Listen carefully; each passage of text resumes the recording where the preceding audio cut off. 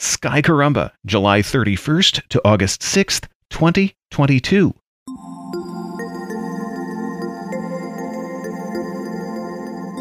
Mercury is an evening object this week. It's not well placed for Northern Hemisphere sky watchers, but try your luck if you have a clear western horizon and can look as darkness begins. Maybe you can make out the sickle of Leo above the planet, and early in the week the thin crescent moon left of Leo. On Wednesday evening, Mercury's close to Regulus at the bottom of the sickle, while the moon is close to Spica in Virgo. On Saturday, Mercury is below the lion's belly. Of course, the lion is sideways when it sets, so below isn't so accurate a description. The moon has moved to the head of Scorpius after going through first quarter on Friday. Saturn in Capricornus rises not long after sunset. Later this month, the ringed planet will be up all night at opposition. Jupiter's a mid-evening riser. Uranus and Mars are close together in our morning sky this week. They're just 1.4 degrees apart on Tuesday. Mars is an easy, naked eye object. Uranus requires binoculars or a telescope, though. They shine in complementary colors. Mars is, of course, known as the red planet. I find it actually orange. Uranus is a distant blue dot. The two rise close at local midnight, so you have plenty of time to spot them before dawn. Orion and Gemini are associated with winter in the northern hemisphere, but morning sky watchers see them rising on August mornings. Venus is in Gemini this week. It's somewhat close to Gemini's head stars, Castor and Pollux.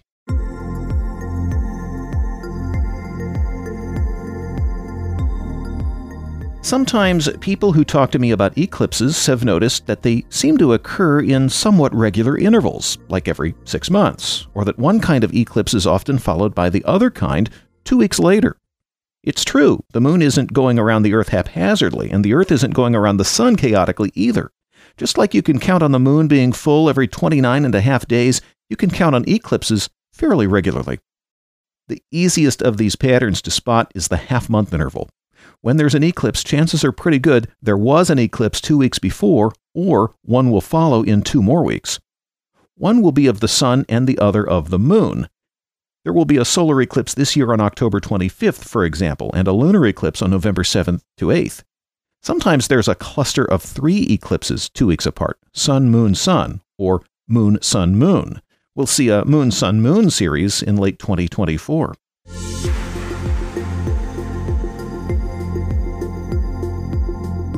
The next easiest pattern to recognize is the half-year interval. It's actually a few days less than 6 months. The solar eclipse on October 25th this year will be followed by a solar eclipse on April 20th next year. The next solar eclipse after that will be October 14th next year.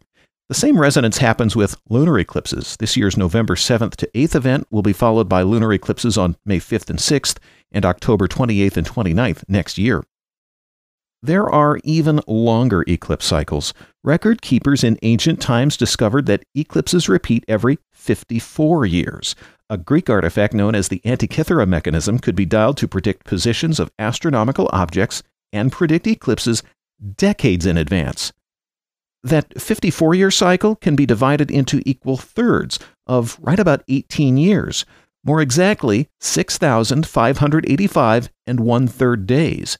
Because of that 1/3 of a day, the Earth had turned enough that the ancient observers weren't always aware that the eclipse they saw 18 years before was happening again. The eclipsed sun or moon wasn't up, and people weren't in contact with other people so far away who could tell them that it was happening. If you look through the eclipse lists of the 21st century, you'll see that the eclipses of 2022 have a lot in common with those of 2004 and 2040. They're just seen in different places.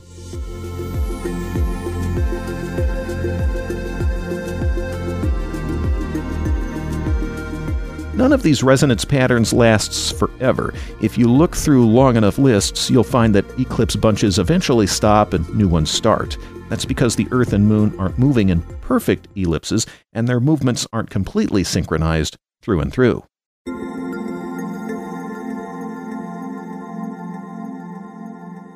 Sky Caramba.